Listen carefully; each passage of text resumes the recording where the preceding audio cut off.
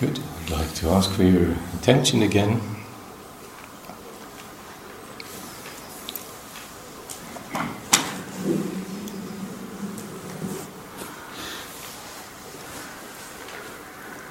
Still thinking of tracing mindfulness and what can go wrong with it. The virtue of mindfulness is praised in many corners, and I'd like to add to last night. Just let's look at a few more ways how mindfulness can get lost. How does it feel, or how do I recognize if mindfulness is not happening, if it's not taking place? Last night I spoke of those 5 hindrances, quite elaborate psychology behind the simple naming of those 5 hindrances.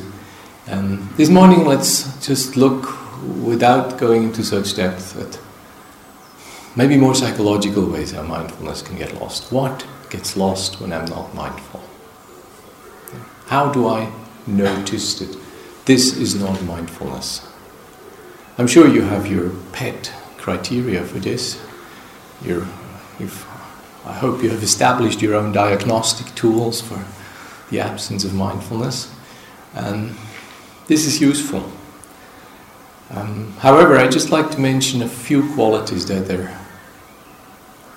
indicative of a loss of mindfulness. So mindfulness can get lost in when we lose our flexibility.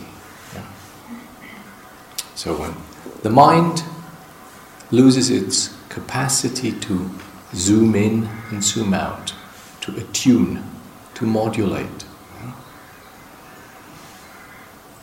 Sometimes that feels as if I am stuck. My mindfulness, or my mind, and the mind's attention is stuck on a particular feature of my experience. At the end of the meeting, when he said this, just the way he looked. Now that happened 20 minutes ago when I'm already sitting at the table eating with some other guys. We were in the midst of a conversation, and all my attention seems to circle around is just how he looked when he said this 20 minutes ago. I'm kind of stuck on this feature. Now it's a memory, then it was a perception, but now it's a memory. But somehow it seems that everything since is in a blur. And I'm preoccupied with that particular feature of my experience, the impact it had, the intentionality I may have attributed to the person speaking. And that's where my attention is. The world has moved on since, and I am still there. So that's one of the examples how mindfulness can get lost. The flexibility of mindfulness can get lost. You may recognize this. Another way mindfulness can get lost is I basically lose the here and now. I lose. Now is a complicated concept. And I keep criticizing the use of this term in Buddhist circles because, did you know that there is actually no term in Buddhism that corresponds to now? There are many terms in Pali that refer to this, but it is of no philosophical or psychological significance. There is no such thing as now. Now is a Buddhist fairyland. It's a kind of now is constructed. There isn't a clean now between memory and fantasy, between past and future. There isn't a clean place called now, where when you move in there, nothing bad is ever going to happen to you. There isn't such a place. Now is actually quite a rubbery experience, and that now is construed. The Buddhist term, which is generally translated as now, it doesn't actually mean now, it means that which is presently arisen, acknowledging conditionality, acknowledging contingency, acknowledging the constructed nature of even that now. So it's not that yesterday is all full of bad memories and the future is full of desirous hopes and the now is pristine and pure. It's not like that. But let's get back to mindfulness and ways of getting lost. So, losing the here and now means I stop being aware of what my body, my senses, and my heart tell me about what's happening at this present moment. I am preoccupied, maybe through a fantasy. I am preoccupied maybe by a slight that has happened a while ago. I may be the prey of a reverie that vitalizes me, or I may be regressed in some state of loss or deprivation that has happened a long time ago and may not have exactly happened in the way I remember it, but somehow makes me feel bad. And I, by some unfortunate situation, have decided that to identify with this part of my experience has become a habit in my mind. Yeah. So losing the here and now means that I'm severely diminished in my presence, in my capacity to feel, in my capacity to understand, in my capacity to participate, in my capacity to act compassionately. I'm a lot less worth in the present moment than I could be if I wasn't somewhere else, with much of my energy, with much of my mind, particularly with much of my attention. So losing the here and now, I think, is a quite obvious way how mindfulness can get lost. My friend John translates mindfulness as recollection of the present moment. Yeah. It's an interesting and fine construct. It does justice to the old meaning of the term sati or smrti, which in the Vedic tradition basically means memory or holding something in mind, the capacity to bring something to mind that has happened before or has been said before. So that's the old meaning of sati. And then, early Buddhist teaching has rejected that meaning and made a sort of present-centered exercise out of this. The other context in which sati is used and mostly defined as is the context of the Satipatthana teachings, the establishments of mindfulness. And there it clearly isn't a memory. It's clearly not a mnemonic technique. But one way of bringing the two meanings together is actually getting the term recollection, which some forms of sati have clearly a recollecting function.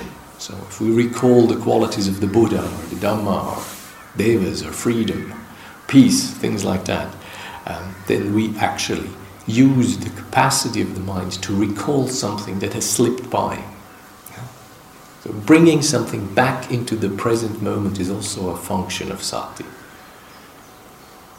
When you notice that your mind has wandered off the breath and is resolving your fourth marriage, or so fixes the planet or rescues God knows what out there, and you notice that this is happening.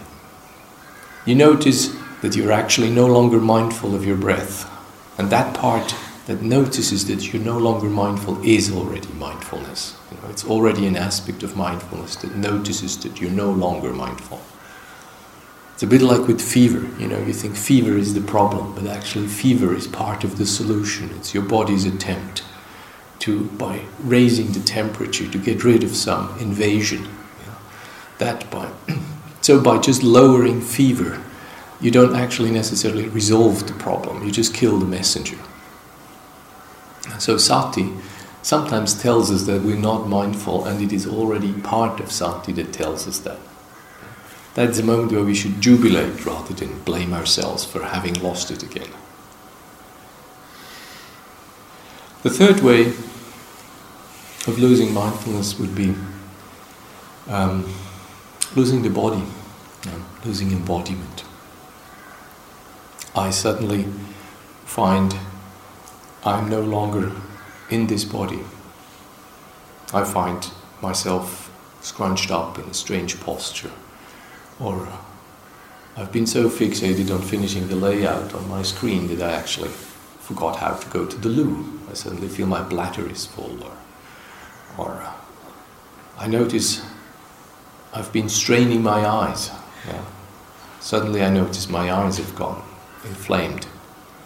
And I've been so hard trying to get something done or fix something or prevent something that I've not paid attention that actually, in the meantime, an inflammation of my eyes have set in. So there's many ways of losing the body. Many of those ways are called dissociation. Yeah. I go away with my intentionality to some other place than where the body is. Meditators are over average prone to such things called dissociation. If I may speak under my psychotherapist's hat, there is a generic suspicion against meditators that they are not just more likely to be prone to this, but they're actually indulging in dissociation under meditative guises sometimes. Unfortunately, anecdotal evidence has it that people who meditate are very good at sometimes not being with their bodies. They go to some inner spaces where it's peaceful, where it's safe, where they cannot be overwhelmed both by needs or by sensations, and that can feel quite peaceful. So meditators sometimes think, isn't this what it is all about? Being peaceful. That's what the Buddha said. You know, self-sufficient, autonomous, peaceful, without hankering and fretting for the world. Isn't that what I'm doing? Sometimes it's not what we're doing. Yeah? Sometimes we simply go away from need, we go away from sensation, we go away from complexity, we go away from the task of having not just to understand the world, but to meet the world with a heartful and intelligent response. So, dissociation always means that I leave this body and I leave the intelligence of this body. I leave the sensations and the capacity of this body to be part of a world, to connect with the world and others. And that is psychologically not very salubrious. Spiritually it's a catastrophe, because there is no transcendence of suffering in a dissociated space. I can only transcend where I have arrived at. Dissociation makes me split off where I am. So, trying to not be where I am is not a really good chance, it's not a really good foundation to transcend where I happen to be. If I'm interested in transcendence, my first task has to be how I can arrive more clearly and more fully at where I am.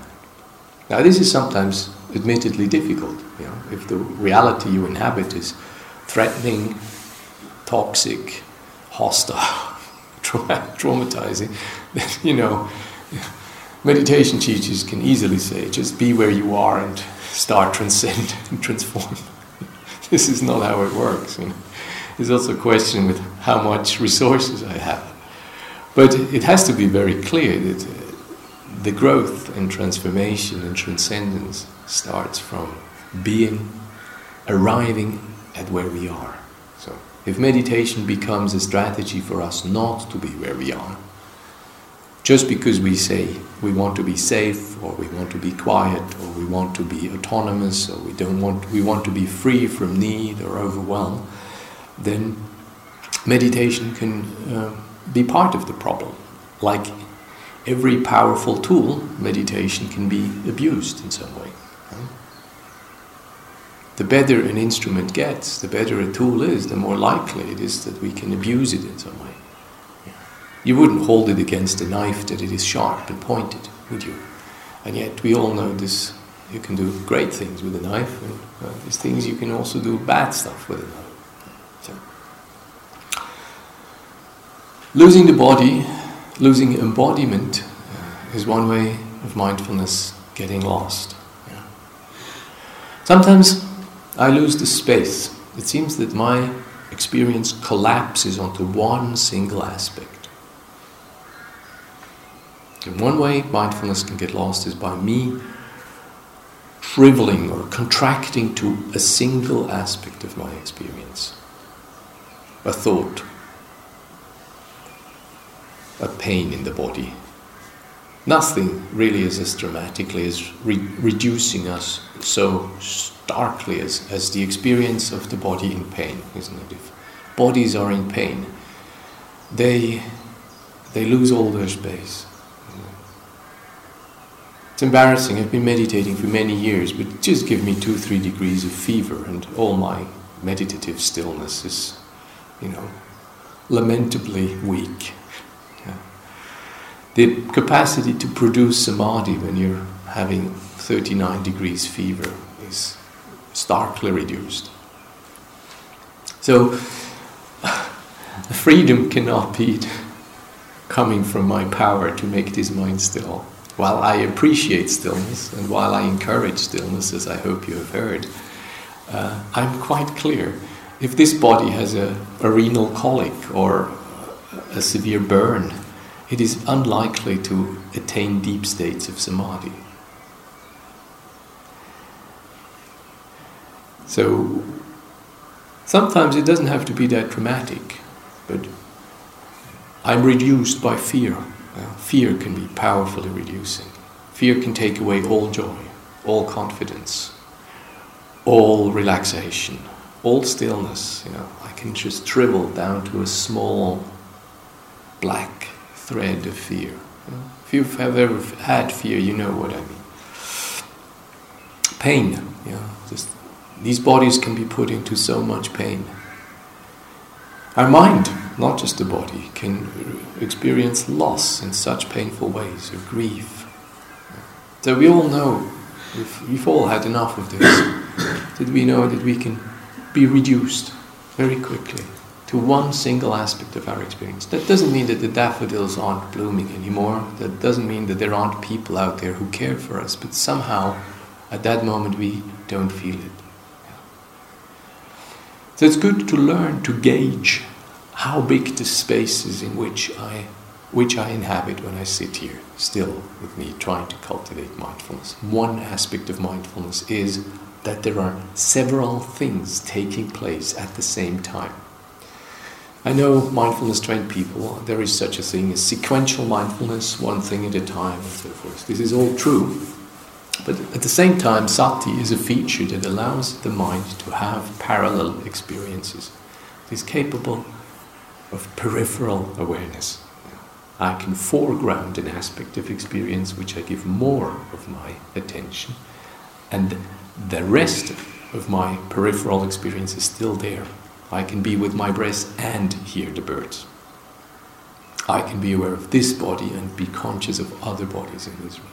That's one of the features of sati. It is capable of holding parallel qualities of experience, if it is in a good space. If not, sometimes we just collapse and my experience goes on to one little thing. Sometimes I choose this, as in a samatha exercise. I refine the object of my attention and try to deepen my relationship to that object or process. Sometimes this reduction happens through conditioning of my perception, through strong emotion, through a powerful felt sense, through a stark situational constellation. I'm reduced to having to make a choice between two absolutely impossibly undesirable options. Gauging the space tells me something about my capacity for sati. And finally, a last thing that can get lost is I can lose the other. Something in my experience may happen that somehow only this end of experience, of the experiential field, seems real, and you somehow seem to disappear. I say that, when I hurry to catch the train to go and teach a retreat of mindful living in the presence, and I'm a little late for my train, my experiential field has a lot less space for the guy begging at the side of the road. He usually doesn't get anything when I'm in a hurry. He has a much better chance if I have just 3 more minutes. That's what makes the decision often for him. 3 more minutes of my life, of my time, of my perception of time, not even of actual time, just of my perception of time. And if there is just a perception of 3 more minutes, and suddenly this heart is capable of greater compassion, greater relationship, greater generosity, just take away a little time from me, or just take away the notion that I have no time. This heart is a lot less resonant, is a lot less generous, is a lot less feeling. I'm sure you know what I speak of when I say that sometimes we lose the other. We're so preoccupied with our own fears, with our own needs, with our own experiences. We can be so damn in love with our own lives that we kind of don't really pick up that somebody else actually is in need right now. We can be so fascinated with the importance of our projects that we don't have time to actually resonate with somebody else who is not at the same place. So sometimes mindfulness can get lost if my world collapses to this unit of experience, this corner of the field of experience. Use these categories. If you inquire into the space in which you sit and the space in which you try to cultivate mindfulness, ask yourself, how much body is here? How much space is here? How much of the others are here? How much here and now is here? How much flexibility is here? Yeah.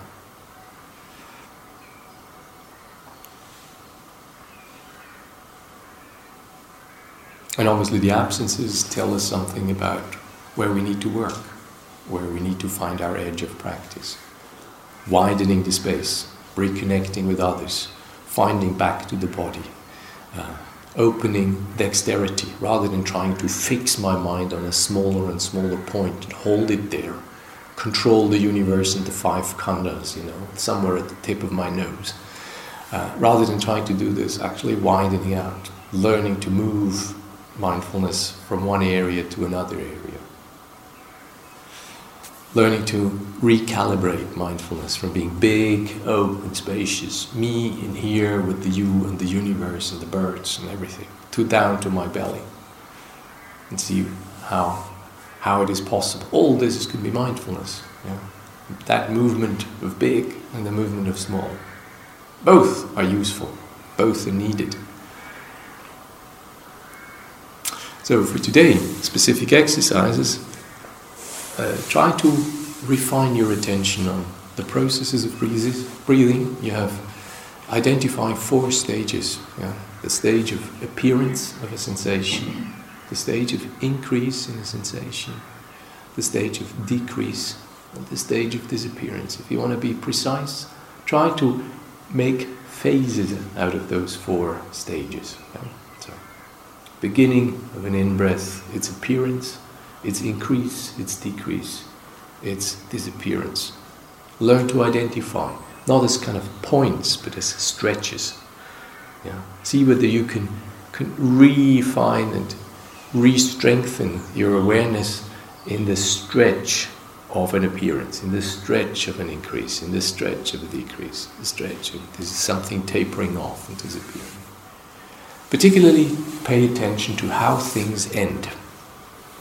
How sound ends, how a sensation ends, how a taste ends when you eat. Who is ever interested in seeing a taste cease on your tongue? We're interested in shoveling the next spoon in. We're not interested in getting close to the ending of a taste event on my palate, in my tongue. Usually we're interested in producing further input rather than staying with this till the end. Staying with things to the end is a powerful practice. It is counterintuitive. Our attention focuses on beginnings. Advertisement knows this. They write new, they change the bottle. Haven't fixed really anything on the content. They change the label, change the bottle. They write new on the package, and we buy it. We think, it's the novelty that gets our attention. Yeah, there is an evolutionary bias for things that are appearing to catch more of our attention. That means that habitually we seem to be interested when things begin. Yeah? It's quite obvious. We celebrate births and weddings and not deaths and divorces, for example. We're keen on the beginning stage of things. And then, usually, even if it's good, we're not really interested in pursuing, staying with it. If it's over the climax, generally, even if it's still good, it gets a little boring and our attention moves on. So it's counterintuitive to actually pay close attention to the ending of things, the ending of sensory experience, the ending of a mood, the ending of an impulse, the ending of a touch sensation. If you use your senses, it's quite powerful. How long can you hold the sensation of pressure when you just need your knee for a moment? How long can you hold the sensation? It ends every moment. Every disappearance of a sensation teaches you something about ending. The ending of breath, the ending of life, the ending of all events in your experience, the ending of sankharas, the ending of suffering. All this is there in the attending to things gradually going away. Obviously this is a little eerie because it also implies that this protagonist is going to end in some way. And that's where we don't want to go. Generally we don't want to go there.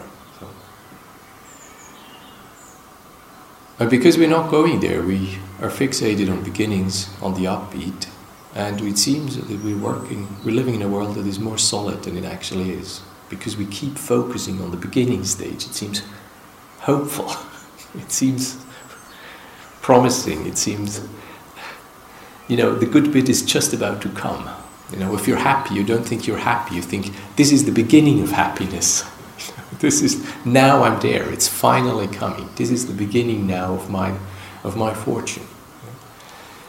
And yet it is already the full-blown version of happiness at that moment. And there is no guarantee that it's going to continue. So take this into your meditation exercise, particularly in breathing, particularly in sound, particularly in sensation, in taste, in visual impressions. Notice the ending of things. The tapering off. Notice the itch in your attentional movement to go and find something that doesn't end. Rather than following that itch, I'd suggest try to stay with it till it disappears from your senses, from your mind, from your body, from your tongue, from your ear. So practice.